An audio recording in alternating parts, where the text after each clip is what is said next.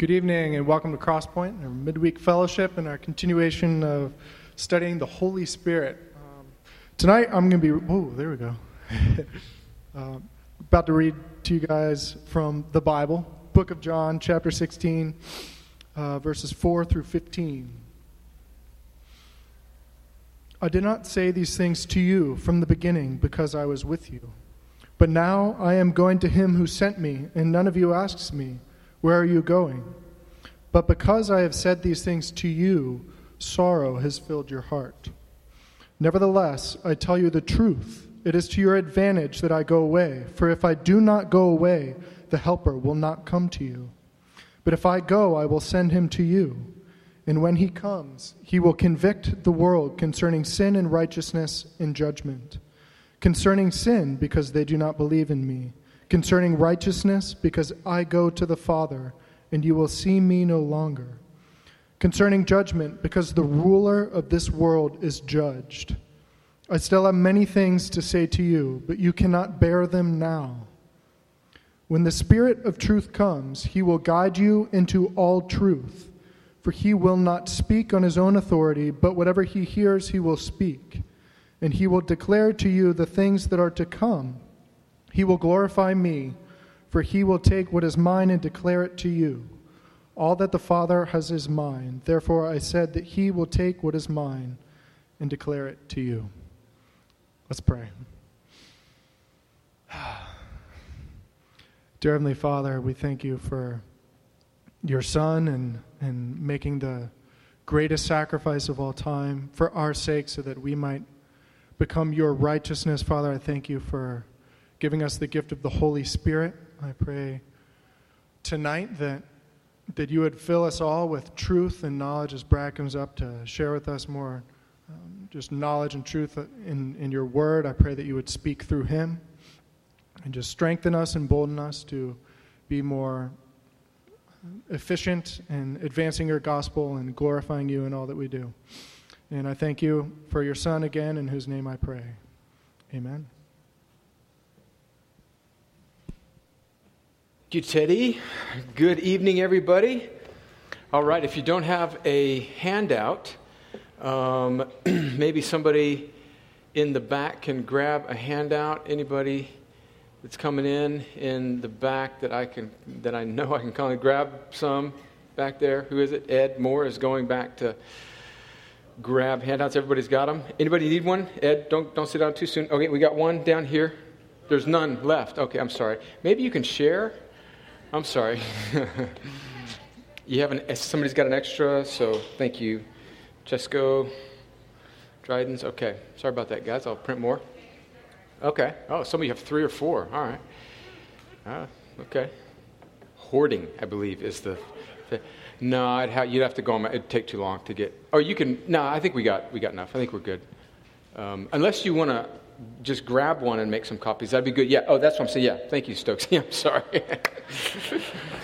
I forgot that copiers can actually make copies, not just from your computer. I forgot. Yeah. Sorry. Thank you, Stokes. Yeah. It's a little slow today. All right. Well.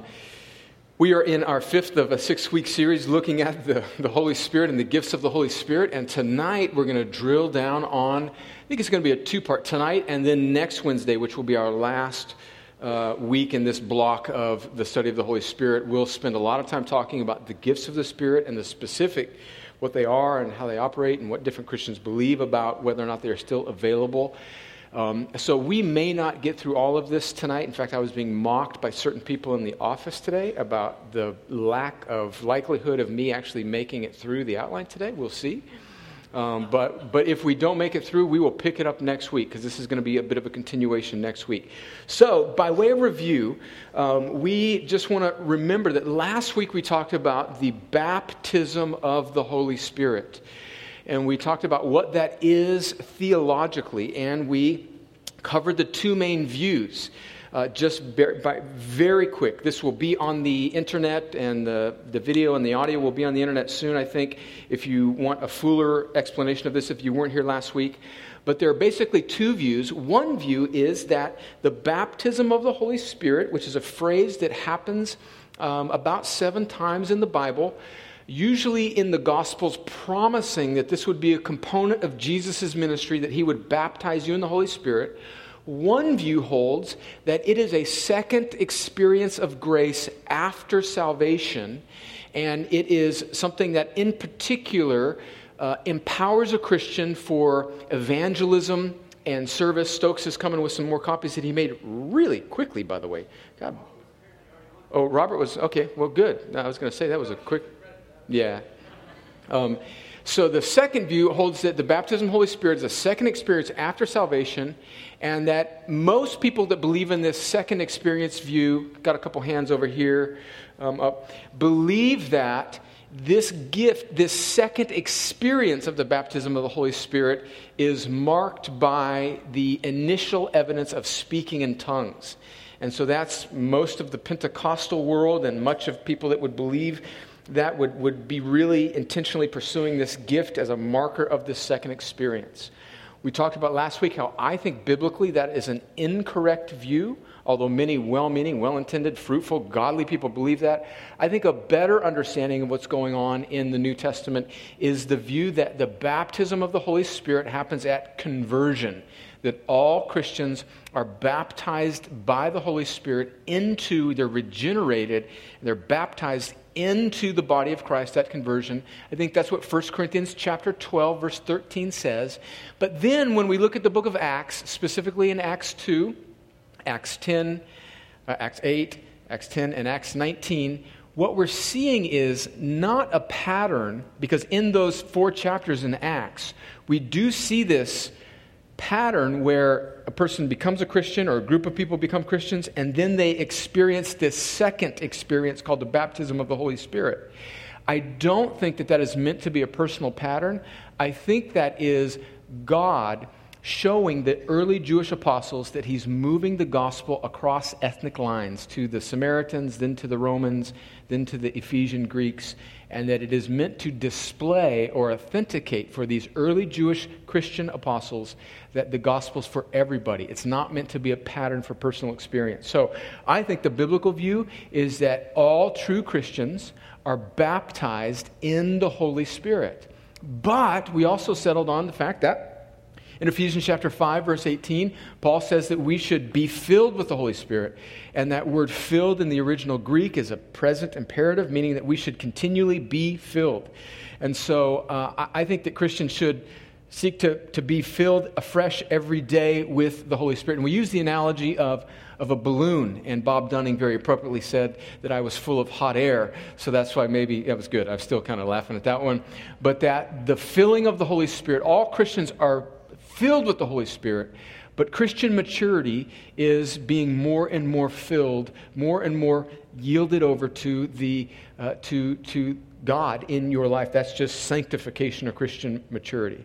Okay, now then, Roman numeral number 2 there, the Bible mentions specific spiritual gifts, and there are about 4 or 5 areas in the Bible that mentions these gifts, and we're going to work through just very quickly these lists, and then what we're going to spend our time on mostly tonight is we're going to look at 2 views. There are some Christians that believe that some of the spiritual gifts that are mentioned in the New Testament have ceased, and that is the theological position called cessationism, coming from the word ceased, right?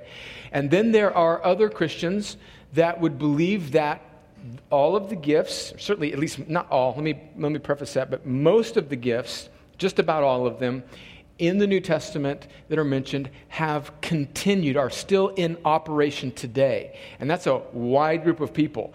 They would be what we call continuationists. And there's lots of people that would fall in that camp and would have differing convictions about all sorts of things. So I'm painting with some broad brushes.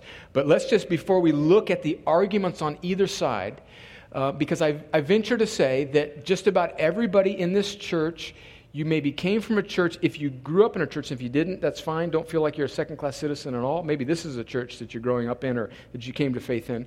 But maybe you came from, all of you, if you came from another church culture, came from a church that either believed and taught that the gifts have ceased, or at least some of them, or you believe that the gifts continue to this day.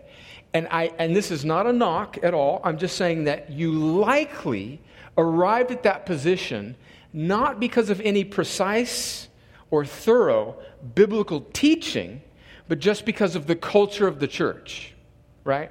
And so tonight, I want us to really look at what the Scripture says. Now, this is a bit of a nuanced and not complicated, but it's a bit of an unresolved theological area. There's not a whole, yes, there's clarity, but there's good arguments on both sides. And so I want us to know what the Bible says about this, okay? Not just sort of have, our own presuppositions that we bring because of the culture of the church maybe that we grew up in, or maybe because of some personal experience. Let's really look at what the Bible says, what the arguments are on each side, and then we'll move forward from there. And if we don't get through it all, we'll certainly finish it up tomorrow, next Wednesday night. So, what are the spiritual gifts? Well, there are several places in the New Testament where spiritual gifts are mentioned. 1 Corinthians 12, there are the gift of the apostle, prophet, teacher, miracles, different kinds of healings, helps, administration, tongues. That's mentioned at the end of 1 Corinthians 12. Earlier in 1 Corinthians 12, verses 8 through 10, these 9 gifts are often the focus of a lot of the discussion, of much of the discussion about the spiritual gifts. And we see word of wisdom, word of knowledge, faith, gifts of healing, miracles, prophecy, distinguishing or discerning of spirits, tongues, and the interpretation of those tongues. And at the end, if we have time, we will go a little bit more specifically as to what these are. If we don't get to that tonight, we definitely will next Wednesday night. Some of these are just obvious, like the gift of helps. Let's not make these more complicated than they are. They're just people that are very helpful in a whole wide variety of areas. The gift of administration or leadership. And some of these that you'll see, there's some overlap. I think there's 22 that are mentioned here, but they're not all mutually exclusive. There's an overlap of mentioning in the New Testament. In Ephesians chapter 4, Paul speaks about gifts that God gives to the church, 4 or 5. Apostle, these are offices. These are people gifts. These are actual offices that people hold. Apostle, prophet, evangelist, and then pastor and teacher. And most New Testament scholars would kind of group what Paul is saying about pastor, teacher as together, that the pastor is a teacher, teachers, shepherd through their teaching. So kind of grouping those together. If you want to split those up, that's fine as well. And then Romans 12, 6 through 8, prophecy, serving, teaching, encouraging, contributing, leadership. Again, obviously very similar to administration, mercy. And then what's not spoken of often is 2 gifts that Paul does mention as gifts in 1 Corinthians 7, the gift of marriage. So if you're married, that's a gift. And the gift of celibacy. And I think that we need as a church to have a good doctrine of singleness, and that some people will be called to celibacy so that they can give themselves wholeheartedly in a way that married people cannot to the work of the ministry. Okay, I know we blew through these, and some of you were really interested to know what some of these things mean. We'll either get to that at the end, or we'll handle it tomorrow night, or next Wednesday night. Several considerations about these spiritual gifts. These are not exhaustive lists. So don't think, oh man, I don't necessarily see anything that I'm good at. Well, we can all help. Come on now. We can all have mercy. We can all contribute. So these apply. Some of these apply, I think, to just about every Christian. But this is not meant to be an exhaustive list of all the ways that God has gifted His people. Another consideration, number 2 there, is that a spiritual gift that a person may have, even if they have a very high degree of a spiritual gift, it's not necessarily indicative of spiritual maturity. Not necessarily. Then also notice that the majority of spiritual gifts are rather ordinary in nature. Yes, there are some that are mentioned in the New Testament that tend to be categorized as more miraculous, something like miracles, or maybe a gift of healing, something maybe prophecy, tongues seem to be more miraculous occurrences of that in the New Testament. But notice that much of these things, helps, administration, teaching, encouraging, contributing, leadership, mercy, these are ordinary aspects of the Christian life. And notice also that spiritual gifts are for the building up of the church, not merely for personal spiritual edification. And then I want to say, before we get into this debate, or we look at each side as to what Christians believe about whether or not they're still operative or not, let's remember that, or realize that all Christians believe that God still gifts His people. The debate is whether all are still operative. So maybe if you grew up in a really charismatic, Pentecostal type culture, you may look down the end of your nose at people that believe that some of the gifts have ceased. You are viewing that group of people wrongly if you think that they think that God doesn't still gift His people or heal people or work miracles. No, as we'll see in a second, people that believe that some of the gifts have ceased are not saying that all these things are over with and not in operation anymore. They're just saying particular ones, and we'll look at those today. Many come to their point of view merely as a result of their church culture rather than a study of the Scriptures. And so I want us to be, as we see in Acts, I want us to be good Bereans. Remember, Paul was preaching, I believe it was right after he took the gospel to the church at Thessalonica, in Acts chapter 17 maybe, and he spoke to the Bereans, and they searched the Scriptures to see whether or not what Paul was saying was true. And so we want to be good students of the Scripture. Okay, why, Roman numeral 3, let's get into it. Why do some Christians believe that some of the gifts have ceased? And this is the cessationist point of view. Okay, let me pull this over in case I need to draw a little bit. Okay, I know you're getting dizzy. Let me keep it here. That was confusing. Cessationists are people that believe that some, not all, of the gifts of the Spirit have ceased. They would believe, certainly there are still teachers, but they would believe that the gift of an apostle is no longer in operation today. They would believe that the office or gift of prophet is no longer in operation today. They would, it just depends. I mean, some would still believe that miracles and healings are in operation. They would believe that the gift of tongues is no longer in operation. They would, let's just kind of paint with broader strokes, prophecy, tongues. They would have varying opinions about words of wisdom and knowledge, apostle, prophet, the gift of prophecy.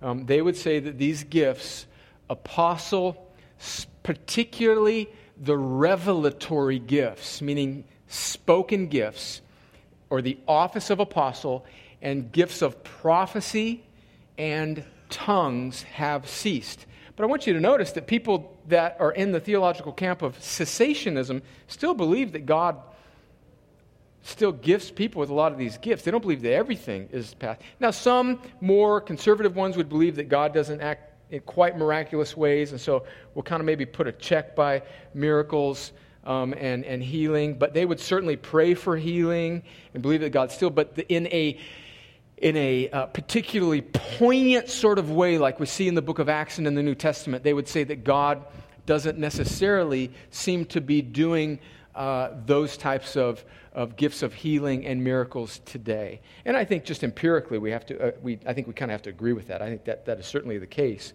But whether or not God still does that or not is open for debate. Okay, so why do some of them believe that the gifts have ceased?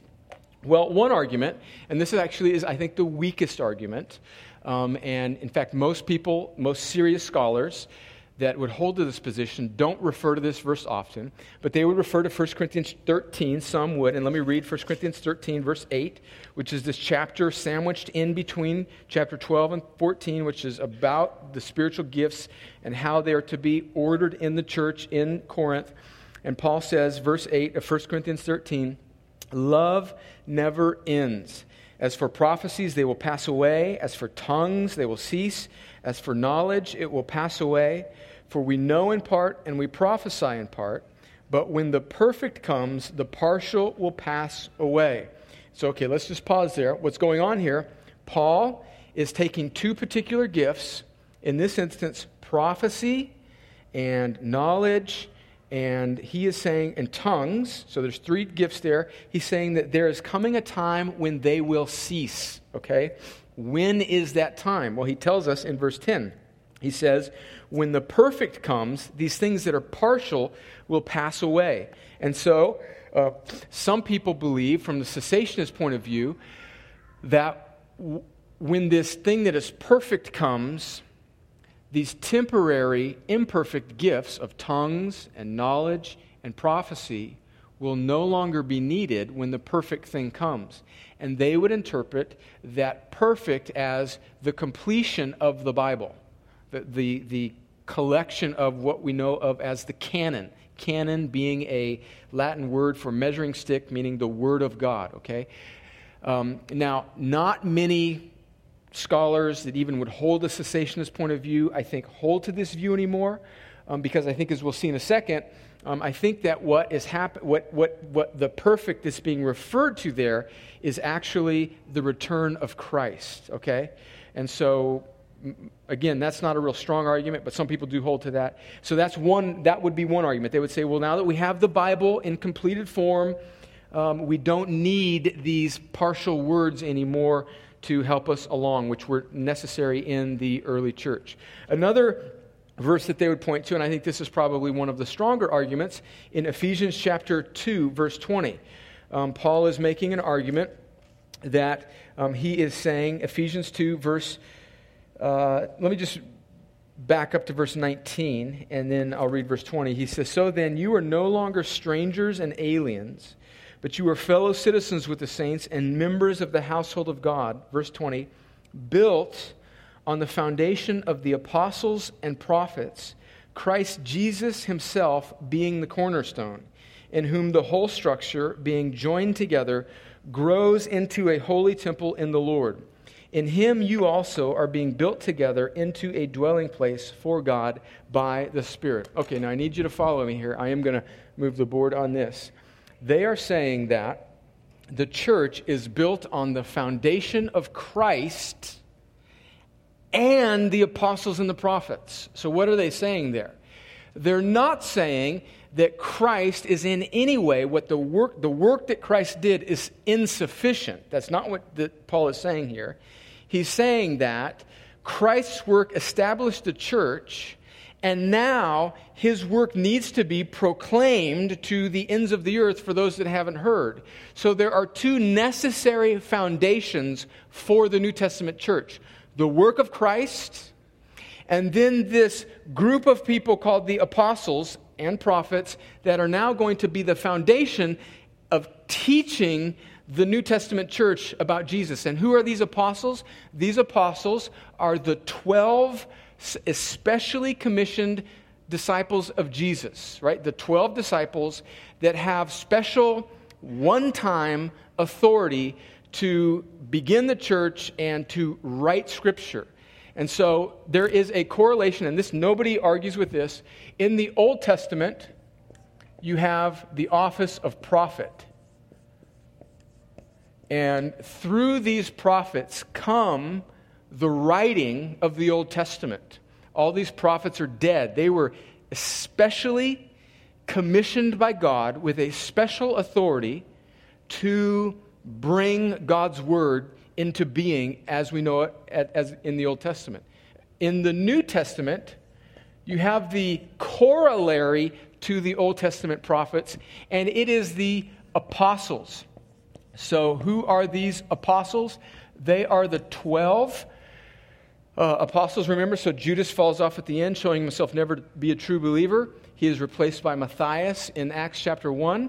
And so you have the 12 apostles, and then eventually Paul is added because he has a return visit from Jesus in Acts chapter 9. And then Barnabas is mentioned as an apostle later on. And then the half-brother of Jesus, James, also is mentioned as being an apostle. So you have 12, 13, 14, 15 men in the New Testament that are apostles.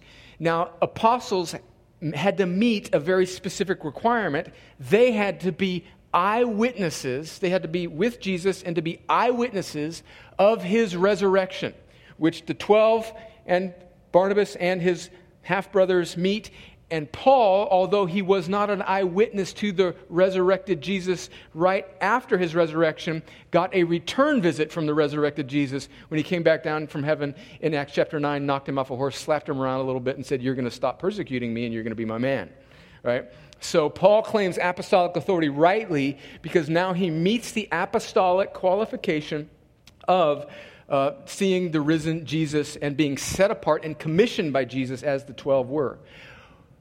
Every New Testament book, all 27 of them, come either through the hands of the apostles, they're written by the apostles, or they are written by one of the apostles' ministry associates, like close associates, like, for example, the Gospel of Mark. Mark is not an apostle, but he is like the ministry associate of Peter. Luke is not an apostle, but he's the ministry associate of Paul, right? All the other New Testament books are written by the apostles, including Jude, another closest half-brother of Jesus. So you've got all of the New Testament books being written by an apostle or their right-hand man. The only one that we don't know about as far as authorship is Hebrews, but it was certainly attested by in the early church as being likely from a ministry associate of Paul, if not written by Paul. And so what's important is you see a correlation between the one-time authority of the prophets in the Old Testament and the apostles in the New Testament, okay? And those men are dead, all of them.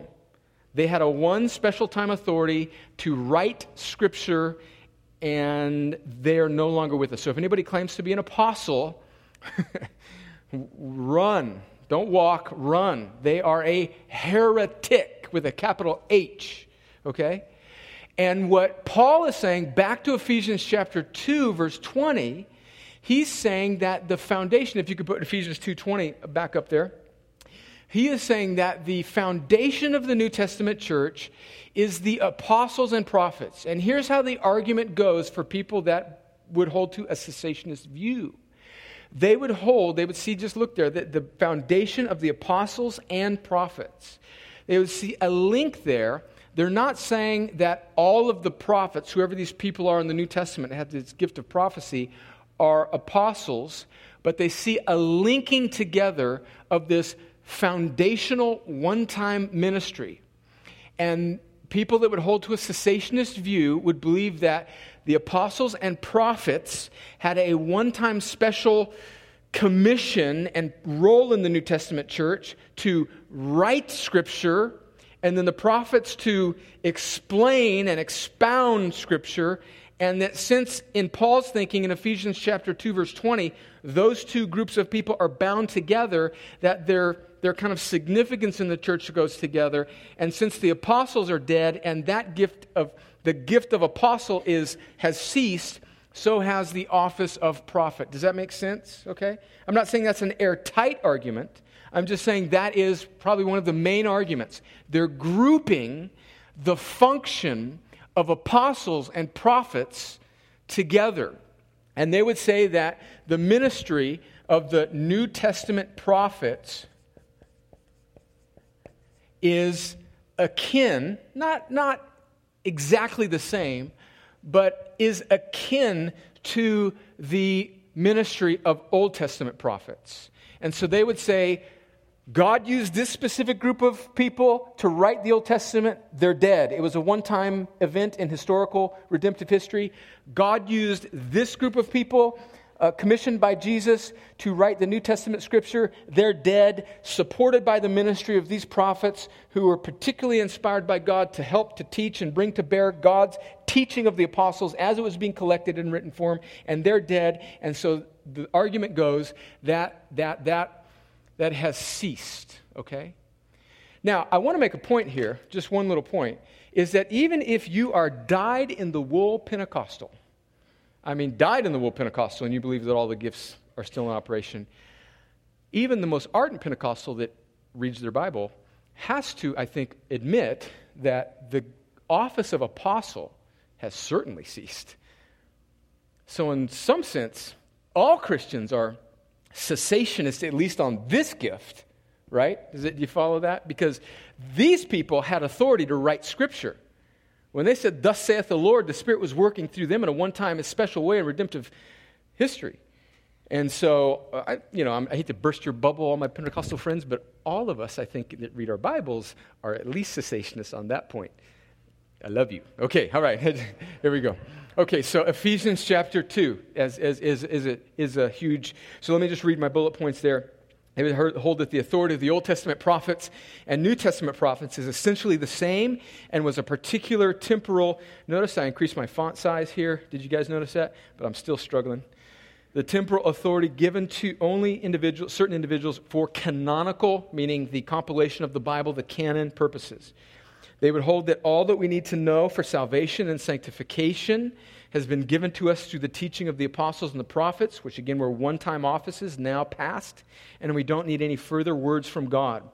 And they would believe, and they would also believe, because remember, that they would hold that the gift of tongues is no longer in operation, and they will say, well, why did you might say, well, I see their argument up to this point, how maybe the gift of prophecy is no longer in operation because it was bound up with the apostles, but what about tongues that's mentioned? Well, they would hold that in 1 Corinthians chapter 12 and 14, that tongues is very similar to prophecy in the purpose of the church, because essentially a tongue that it comes with an interpretation essentially does the same thing for a church that a word of prophecy does. And so they would see interpreted tongues and prophecy as being very similar gifts. And they would say, well, since the word prophecy and prophets gift has passed away, there's really no need for tongues and interpretation of tongues either. And so they would hold that tongues, interpreted tongues, are essentially equivalent to prophecy in the New Testament. And since prophecy has ended, so have tongues. Okay? So the argument goes according to their view of Ephesians 2, chapter 20. I think it's a good argument. Lots of really, really, really smart people who I hold in very, very high esteem hold to this. And I think they hold to it somewhat, humbly, but it's a good argument. Then another major argument would be, number 3 there, is that the purpose of the miraculous gifts was to authenticate or to validate. Authenticate maybe wasn't the best word to use there, but all you Army guys know, Bob Rosa, remember you'd have to authenticate the radio when you were talking. So, but authenticate meaning to validate the validity. That was redundant, wasn't it? Validate the authenticity of the ministry of the apostles. And so God poured out these miracles through the hands of these apostles to give them sort of his heavenly stamp of approval that they weren't fakes. And I've mentioned a bunch of scriptures there in Acts you can read. But let me just read Hebrews chapter 2, verses 1 through 4, which I think points us in the direction of this line of thought. Hebrews 2, verses 1 through 4. Therefore, the writer of Hebrews says, we must pay closer attention to what we have heard, lest we drift away from it. For since the message declared by angels proved to be reliable, and every transgression or disobedience received a just retribution. Verse 3, how shall we escape if we neglect such a great salvation?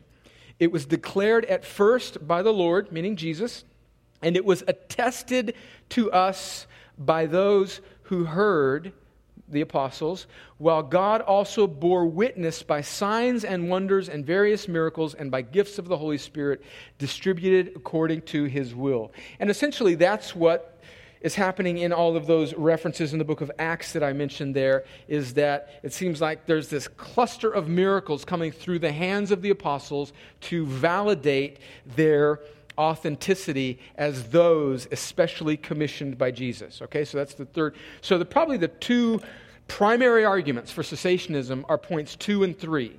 An understanding of what Paul means of apostles and prophets in Ephesians 2, and the belief that we see that the apostles had a special power and that miracles were given to validate their ministry. And then 4, I think we must also say, although this is not a scriptural argument, I think this is probably one of the things that pushes a lot of people into cessationism, is that they react to the excesses and the errors and, quite frankly, much of the goofiness and silliness that you see in much of the continuationist Pentecostal charismatic world. And quite frankly, let's just be honest, even if you come from a charismatic or Pentecostal background and you hold to that, I think you have to own up to that. There is a whole lot of silly goofiness that comes from certain slivers of the church that is just in error, in excess, is just ridiculous. And it causes some people to look at that and say, that's ridiculous. Now, I would say that I think that we need to come from scriptural grounds and not throw the baby out with the bathwater, so to speak. But I think this is, I'm not saying that this is the argument. I'm just saying that I think if you come from a Pentecostal or charismatic background and you really believe that that's what the Bible teaches, I think you need to own up to that people under the tent or umbrella of your shared perspective really do damage to the cause. The Word of Faith movement, much of TBN would fall into this category. People that just teach ridiculous things. Just we need to factor that in as well. Okay, let me pause there. One question. Anybody just got a burning question before we move on to the other view, the continuationist view, real quick. Tracking? Going once, going twice? Okay, I'm doing such an awesome job, or you're bored out of your mind. Okay, let's go. The continuationist view on the back. So then, what do some Christians believe? Why do some Christians believe that the gifts continue? Okay, so this would be the view, the continuationist view. Number one, just kind of responding to some of those things in the cessationist view. Well, looking back at 1 Corinthians 13, specifically verse 10, and I think that even if you're cessationist, I think many would concede that this is the right interpretation of 1 Corinthians 13. They would view that what is in view when Paul says when the perfect comes, what's in view there is the return of Christ and not the completion of the Bible. We won't spend much time on that one. Then they would view, in number 2 there, that they would argue that New Testament prophets are not quite like Old Testament prophets, and that they have a lesser authority. In fact, an authority that is under the authority of certainly the preached word and the ministry of the leaders of the church. And so they would see that there is not a direct relationship between the authority. They would certainly, continuationists, most biblical continuationists would say certainly that the apostles have all died, but they would split off prophecy and prophets as a lesser gift, not so joined with the apostles, but a lesser gift that is certainly under the authority of Scripture, that is still active in the church today, that is to be judged and weighed by the authority of the leaders in the church and the authority of Scripture. And so they would point to 1 Corinthians 14, verse 29. Let's put that up on the screen, where Paul is making the argument about ordering prophetic words in the church. And he says, let 2 or 3 prophets speak, and let the others weigh what is said. Well, as the argument goes from the continuationist perspective, is that Paul seems to be saying there that the church and the leaders of the church should sift out and weigh the validity of the prophecy being spoken, which you would never say about an Old Testament prophet or a New Testament apostle. They spoke as thus saith the Lord. And so their words were to not be weighed, but they were to be obeyed. Okay?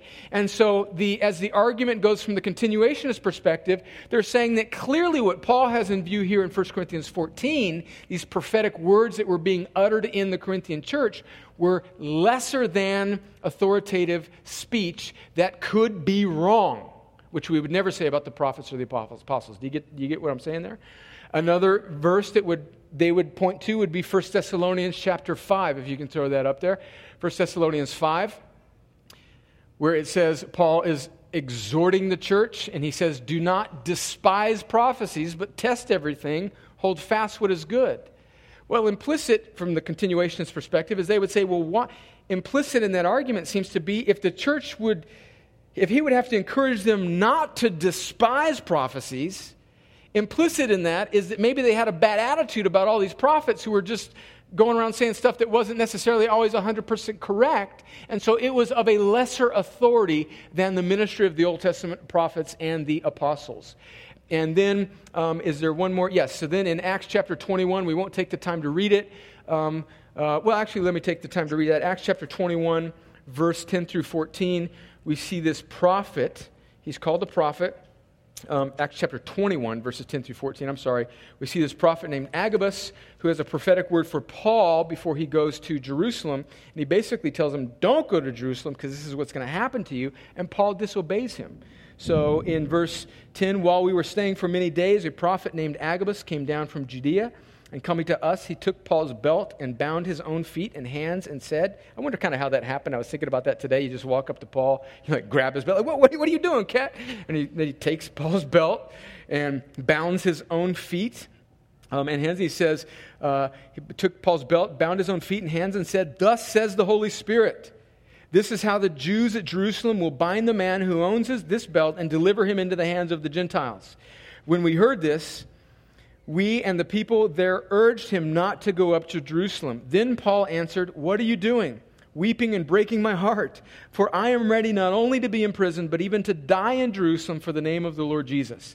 And since he would not be persuaded, we ceased and said, let the will of the Lord be done. And so from the continuationist perspective, they're saying, here's this apostle Paul disobeying this word of this prophet. And by the way, if you get really nitty-gritty into it, when we read ahead in Acts chapter 23 and further on, we see that there was a little bit of discrepancy in actually what happened to Paul. Agabus was kind of right, but a little bit of wrong. And so the point is that Agabus, who's this prophet, is kind of mixed in his word. It's mostly right, maybe a few details wrong. So it's not prophetically like an Old Testament prophet who's always right. And Paul disobeys him. And so they would point to that and say, see, that's more evidence that this New Testament gift of prophecy and office of prophet is below the authority that is mentioned that in the Old Testament prophet and New Testament apostles, and how the cessationists would group those two together. Do you follow that line of thinking? I think that's an important one. Okay, and then they would hold a third line of argument as to why some Christians would believe that the gifts continue. And get your questions ready because we're going to pause after this before we get into some pastoral reflections. And I think this is a compelling argument, is that they would look that there are certainly instances, because remember, one of the big arguments of the cessationist point of view is that the gifts, the miraculous gifts primarily came through the hands of the apostles.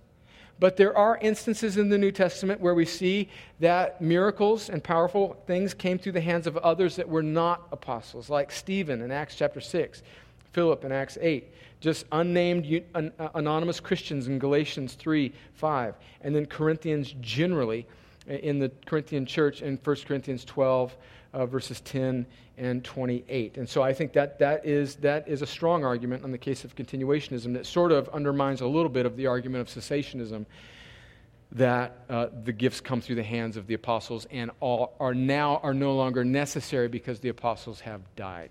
Okay, so that's the major arguments. Now there are many more nuances, but those are the major arguments for the cessationist perspective and the continuationist perspective. Any questions at this point? There's got to be a few. Yes, let's get microphones in because we're recording this. Right, Brenda, right here, raise your hand, and then Jeff's got a question.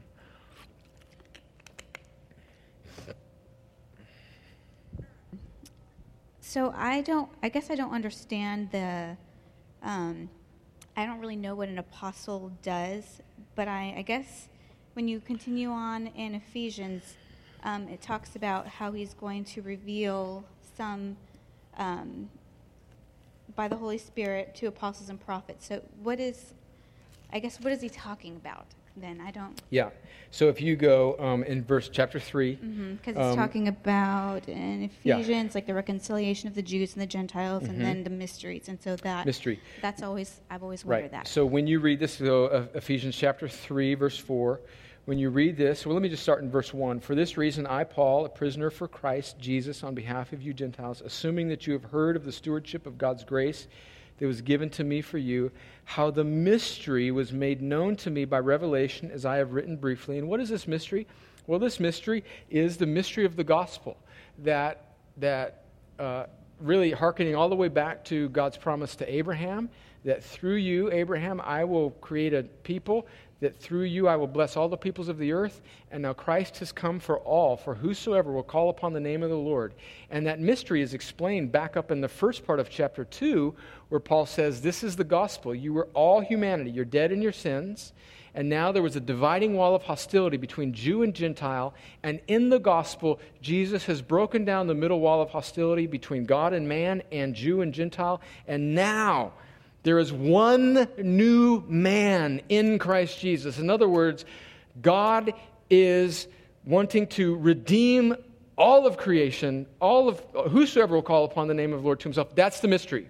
And that mystery is revealed particularly firstly, to the Jewish apostles who become the preachers of this great mystery, now revealed. So when you think of mystery, don't think of Sherlock Holmes, of something that we still got to figure out. If we keep reading our Bible, there will be some Da Vinci Code that we can figure out and all this goofy stuff. Don't think of that term. This mystery has now been revealed in the life, death, resurrection, ascension, and giving of the Spirit of Christ, and it is the gospel, that he has created one new man through his work. He's redeemed God to man and man to man through the gospel. And now these Jewish apostles have this mystery revealed to them, and they're preaching this. Now the message is not obey the law, be a Jew, get circumcised, eat kosher foods, and know the festivals. Now the message is whosoever will call upon the name of the Lord, to the Jew first and to the Greek, trust in the name of the Lord.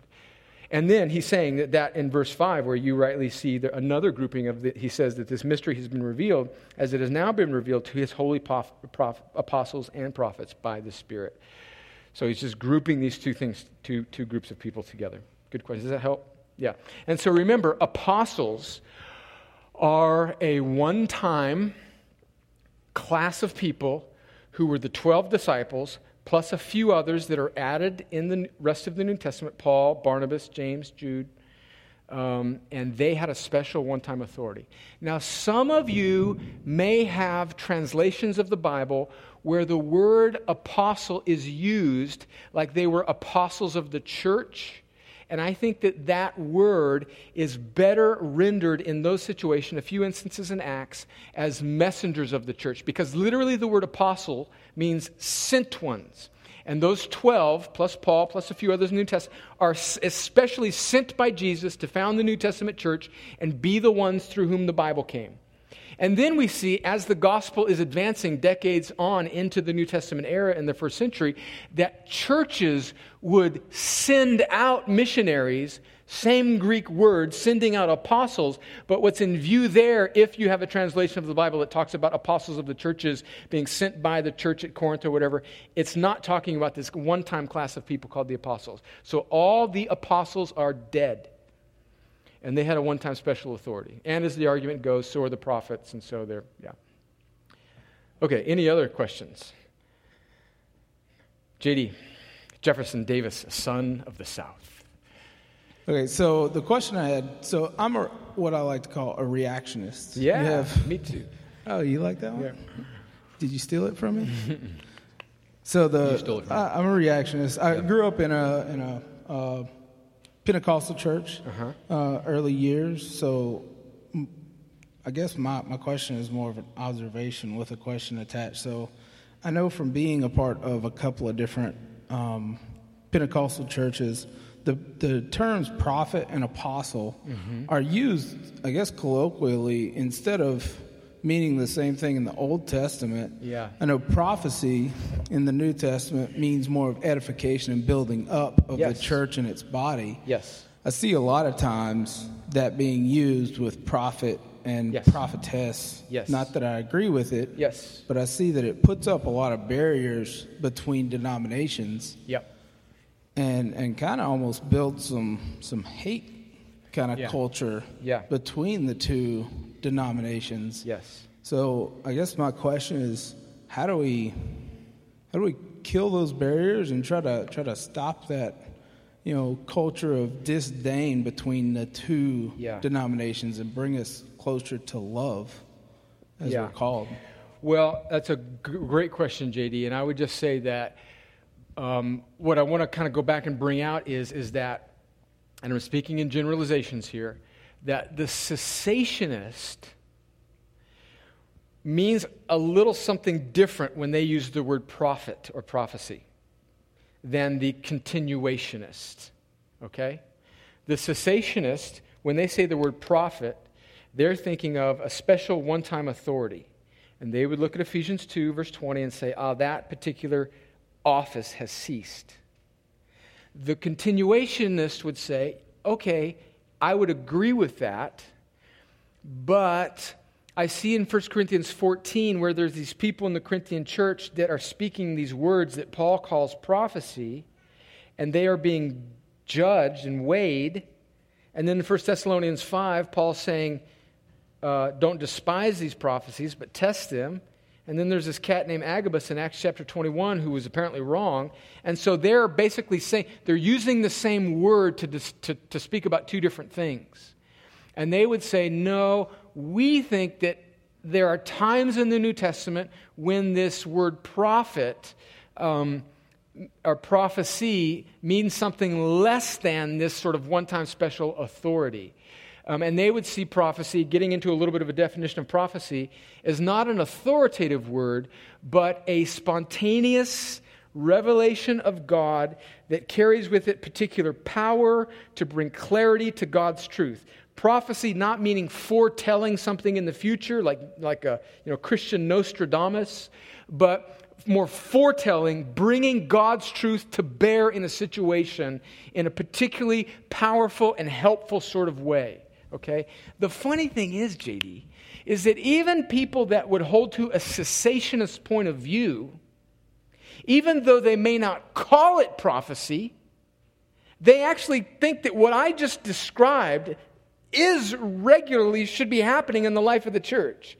And so to get to your question, I think part of the tension is almost a little bit of some of it's semantics.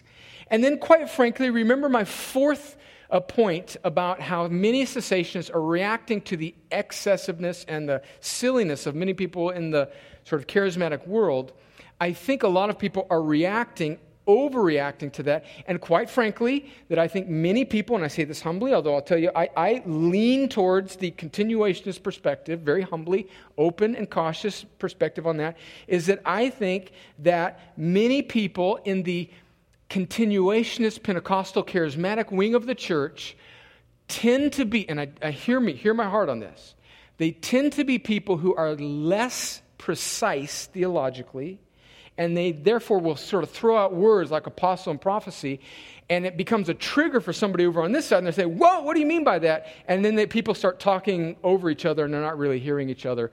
And then people are reacting to a lot of the word faith goofiness that's on TBN, and it becomes just a very unhelpful thing. And so to answer your question, I think that, what can we do? We can't go around to everybody and say, hey, be better, be nice. I mean, it's kind of the guy. What can we do? We can seek to be biblical, humble, gracious Christians, wherever we may fall on this discussion, and really be charitable towards people who may disagree with us. And when appropriate, when people are using words sloppily, like prophecy and a prophet and apostle, I think we don't hammer them and write them off as, weirdos. I think we, as the Lord gives us opportunity in conversation to, maybe guide them into a maybe better, precise biblical explanation of what's going on there.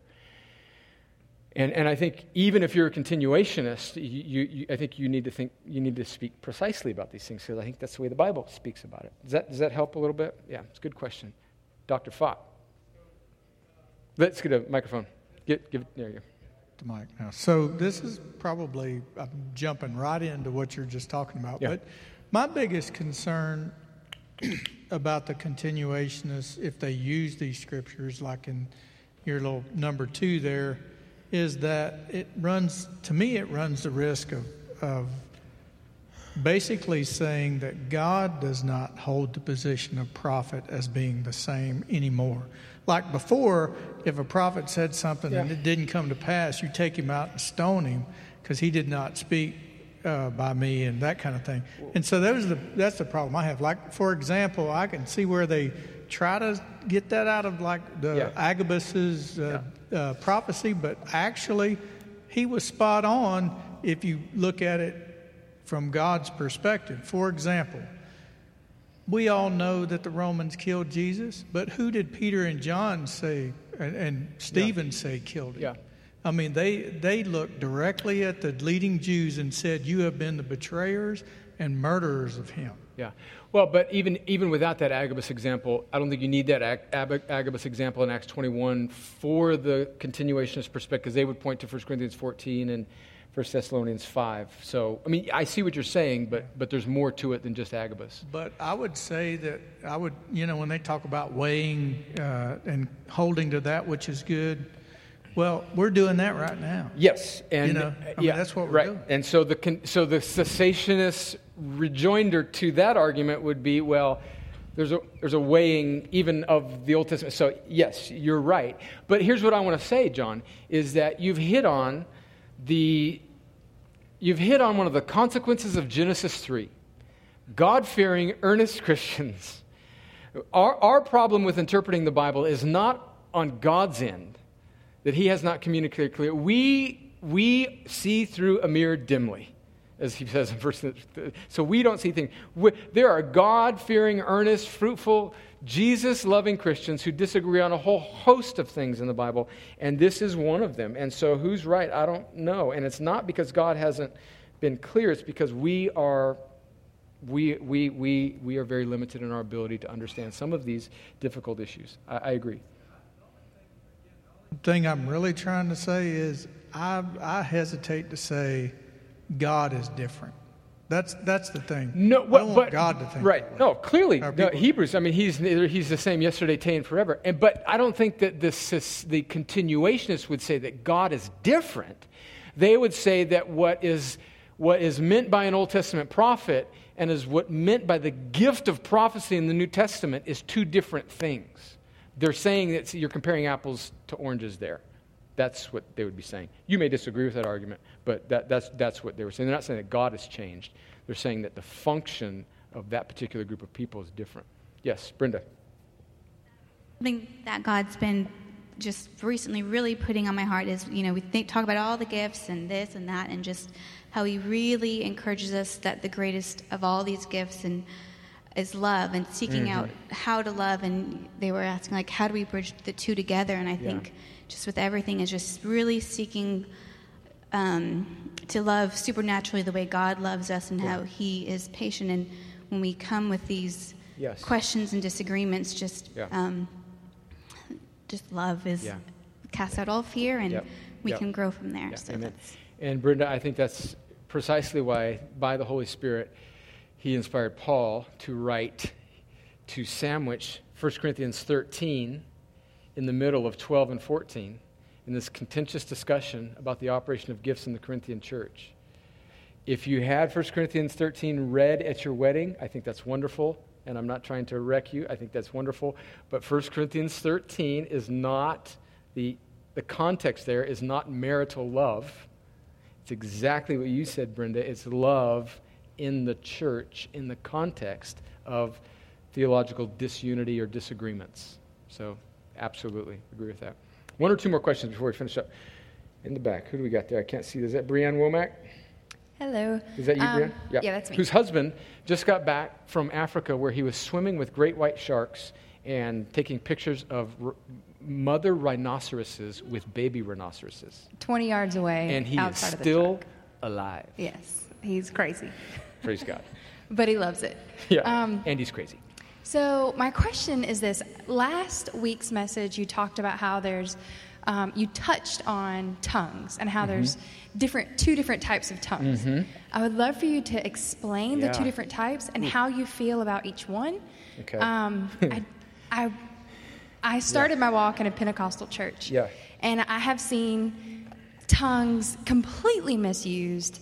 And I have seen people clearly faking it, but I've also seen the opposite, and I've experienced tongues. Yeah. So it's hard.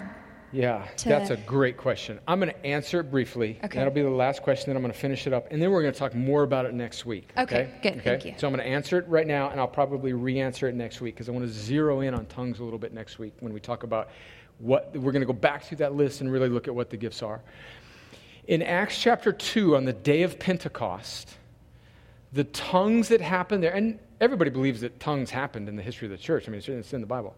The tongues that happened there were clearly known human languages that the speakers, that were not known to the speakers, but there was a whole bunch of ethnic groups gathered for the Feast of Pentecost, and these 120 Jewish believers of Jesus spoke in other languages that they did not know, that these native speakers heard their own languages being expounded by these Jews where they were speaking about the wonderful works of God. And that was known human languages, unknown to the speaker, and became a wonderful evangelistic witness to those assembled on the day of Pentecost. Many people think that the gift of tongues, that is it, that the gift of tongues is known human other languages that are not known to the speaker. Others, most continuationists, not all, but most continuationists would point to where Paul says in 1 Corinthians chapter 13, he says that if I speak in the tongues of men and of angels but have not love, I am a noisy gong and a clanging cymbal. And they would say, aha, he's talking about not just the tongues of men, but the tongues of angels. So maybe they would see that Paul introduces another category of tongues at that point, that you have known human languages maybe not known by the speaker in a miraculous evangelistic sort of way that we see in Acts 2, but then we have these kind of heavenly languages, or maybe what is more commonly called prayer languages. And then they would point, of course, cessationists would disagree there, and they would say, no, Paul was just speaking sort of, just sort of like categorically, not speaking specifically about that. They would disagree with what I just said. And then they would also look at like 1 Corinthians 14, where in verse 4 it says, the one who speaks in a tongue builds up himself, seeming to indicate that there's this private prayer language experience with tongues, that there is a personal aspect to this prayer language, and that it doesn't necessarily need to operate in this sort of public evangelistic sort of way. And so there's two different views on that. Some view that tongues is always a known human language, just not known to the speaker, and it's always going to generally be in an evangelistic sort of mission sort of context. Another would say, no, it also includes, from these verses in 1 Corinthians 14 and 13, like a heavenly, not human language, but a real sort of heavenly language that's benefiting the hearer, the speaker, even though they don't understand it. Brianne, I've read a lot on this. There are so many super wicked smart cats that are on both sides of this. I don't know. And there's just not a lot of agreement. It seems to be that most continuationists, and we're talking about respected theologians, Wayne Grudem, Don Carson, John Piper, and many others, Sam Storms, do hold that they believe that there is the possibility that there's this sort of heavenly language. And virtually all of those that would be in the cessationist camp would think that what's going on in tongues, not only in Acts but also in 1 Corinthians, is just known human languages. I don't know. I can't. What I'm saying is, I can't point to a scripture that says definitively this. You got the mic? Yeah. Is there proof scripturally that the tongues, meaning a known human language, is dead? Well, yeah. So I think the cessationists would say yes. They would say go back to the front page there, under Ephesians 2. The last bullet point, they would say interpreted tongues are essentially equivalent to prophecy in the New Testament. And since prophecy has ended, so have tongues. And so they would make the case that in 1 Corinthians 14, there seems to be an equality of status between a prophetic word in the church in Corinth, which everybody understands. And then Paul says, if there's going to be a tongue spoken, it doesn't build up the church, so let that tongue be interpreted. And so the cessationist perspective would say that seems to be an equivalent gift. A prophetic word in the language that we know, and a tongue in a language that we don't know, interpreted into a language we don't know. They seem to be corollary gifts. And as the argument goes from the cessationist point of view, they would say, since this gift of prophecy has gone away, binding it up with the word apostles as they group it together in Ephesians 2, it would seem to follow that the gift of tongues has gone away as well. So from the cessationist perspective, they would say, yes, there's biblical evidence that tongues have gone away. From the continuationist perspective, they would say, no, you're making too tight of an argument between prophecy and the authority of the apostles, which we just kind of been talking about.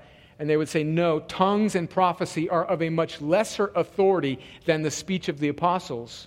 And it is a authority that it's a type of spoken word that needs to be weighed, back to what John was saying, could be wrong, and so it still should be operative in. And they would also bring in historical arguments. They would say that although certainly after the New Testament era, the gifts of the Spirit really took a severe drop as far as frequency in the history of the church, there is, I think, evidence that reports of gifts of the Spirit and tongues to some degree do continue in little pockets of the church throughout church history. I think that is documented. Cessationists would say, but all those groups were fringe groups, and a lot of them were heretics, but whatever. So to answer your question, Brianne, it depends on what you believe. That's the crux of the argument. Cessationists would say, yes, tongues have ceased, and continuation would say, no, they haven't. I don't think either arguments are airtight. Yeah. And even the really smart cats, like Tom Schreiner and Richard Gaffin and others, I mean, they're clear about, and these are very well-respected New Testament scholars who are super, super smart dudes. They say, they admit that these are nuanced arguments. Yeah. I know that's disappointing, Brianne. I know I want more clarity too. I do. Yeah. Does that help a little bit? Yeah. Okay, let's finish it up. And if you got any more questions, I want to be, I'm doing a little bit better on time. We'll end. So just a couple pastoral reflections on humility and unity. I think, Brenda, you were hitting on this. For some strange reason, I think the American church makes a much bigger deal about this than we make this is like a theological battle in America that it just isn't as much in other parts of the world. And I think it's because we are prone to sensationalism. And I just think we need to just be humble. I think there are wonderfully fruitful Christians on both sides, okay? Wonderfully fruitful Christians on both sides that agree on a whole host of things. I mean, I have theological heroes on both sides. Another pastoral reflection is that people that have a gift or don't have a gift, it's not necessarily... Jeff, did you have a question? I forget. You had a question a while ago. No, we're getting to your question. What's your question? I'm sorry, because So going to the first point. Yeah, your voice is really loud. Hello. Yeah. I'm sorry, I totally forgot about getting back to you, brother. No, it's okay. Going back to the first point, when it talks about the perfect referring to Christ, I don't really... to me, that's kind of an example of how people can kind of take a verse and kind of mold it into whatever argument they want it to be. Whenever the Bible speaks about God or Christ in any way, it always capitalizes that word. Well, not necessarily. So let's read on. Let's look at the context of 1 Corinthians. Throw 1 Corinthians 3:13, verse 8 through 12 up there. Love never ends. As for prophecies, they will pass away. As for tongues, they will cease. As for knowledge, it will pass away. For we know in part and we prophesy in part. But when the perfect comes, and perfect may there be referring more to just Christ, to the end state. In other words, perfection in us, when we're done with our sanctification. When the perfect comes, so we know that whatever's going to pass away is going to pass away in this temporal time. When perfect comes, the partial will pass away. When I was a child, I spoke like a child, I thought like a child, I reasoned like a child. When I became a man, I gave up childish ways. Verse 12 is a key that gives us a little bit more context on verse 10. For now we see in a mirror dimly, but then.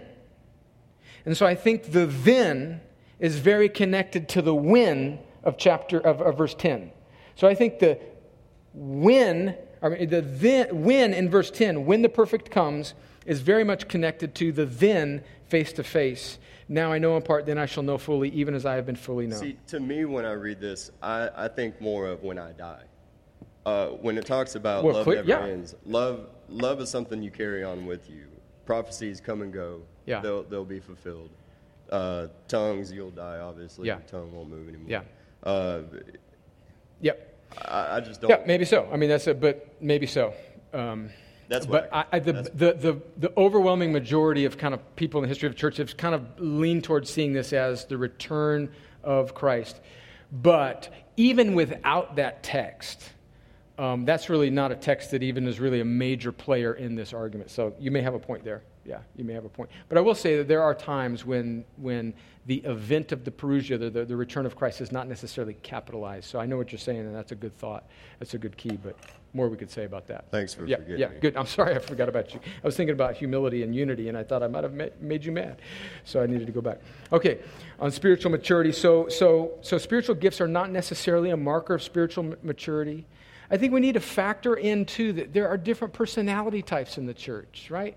Some people are introverted and quiet, and some people are outgoing and extroverted. And sometimes it sort of falls along to some degree personality lines, and they look, the people that are really extroverted look at the people that are more introverted, and they sort of cast aspersions on them as those who are not really pursuing all that God has for them. And the people that are introverted look at those that are extroverted and say, oh, they're just driven by emotion. And come on, that's not Christian unity and considering one another better than ourselves. And then number 4 there, we'll get deeper into that as Brianne asks questions. I don't have time to do that. We're going to get into that next week. We're going to look really specifically on the gift of prophecy and of tongues. One last quote from a little guy I like to call John Calvin, the great French reformer, commenting on 1 Corinthians 14. I think this is true. Today we see, and he was reading 1 Corinthians 14, lamenting the fact that God didn't seem to move in quite the same way that he moved in the New Testament. And I think Calvin was a cessationist. But this quote is going to sound like he's a continuationist. But let that factor in that regardless of what you believe about the operation of the gifts, it doesn't seem like God does quite the miracles in abundance that he did through the hands of the apostles. What are we to make of that? I don't know. Calvin says, today we see our own slender resources, our poverty, in fact, spiritually speaking. But this is undoubtedly the punishment we deserve as the reward for our ingratitude. For God's riches are not exhausted, nor has his liberality grown less. But we are not worthy of his largesse or capable of receiving all that he generously gives. And he goes on to say, meaning that we are not seeking him. We are not passionately pursuing him like we should. It's not that God is sort of done. It's that as culture advances, we're not that's not an argument for or against gifts. I'm just saying I think that spiritual principle seems to be true, certainly in America in today. But then I could also make the point that, hey, God is gracious despite our sin, right? So praise God for a generous God. So let's not beat ourselves up too much spiritually. And, Calvin, as much as I love him, every picture you see of him painted, not picture, but picture of a painting of him, he's always got a frown on his face. So anyway, lighten up a little bit, Johnny boy. But let's be chastened by his perspective. Now, let me pray. Lord, thank you for these brothers and sisters. Pray that this has been helpful. Help us to be generous towards those that we may see differently. Let's walk in humility towards one another. Let us consider one another better than ourselves. And may a beautiful aroma of Christ emanate from this body as we pursue all that you are with all that we have for the glory of the name of Jesus, for the good of the church, for the salvation of the lost. Lord, conform us more into the image of Christ. Thank you for these friends. Pray these things in Jesus' name. Amen. Amen. All right. See you next week.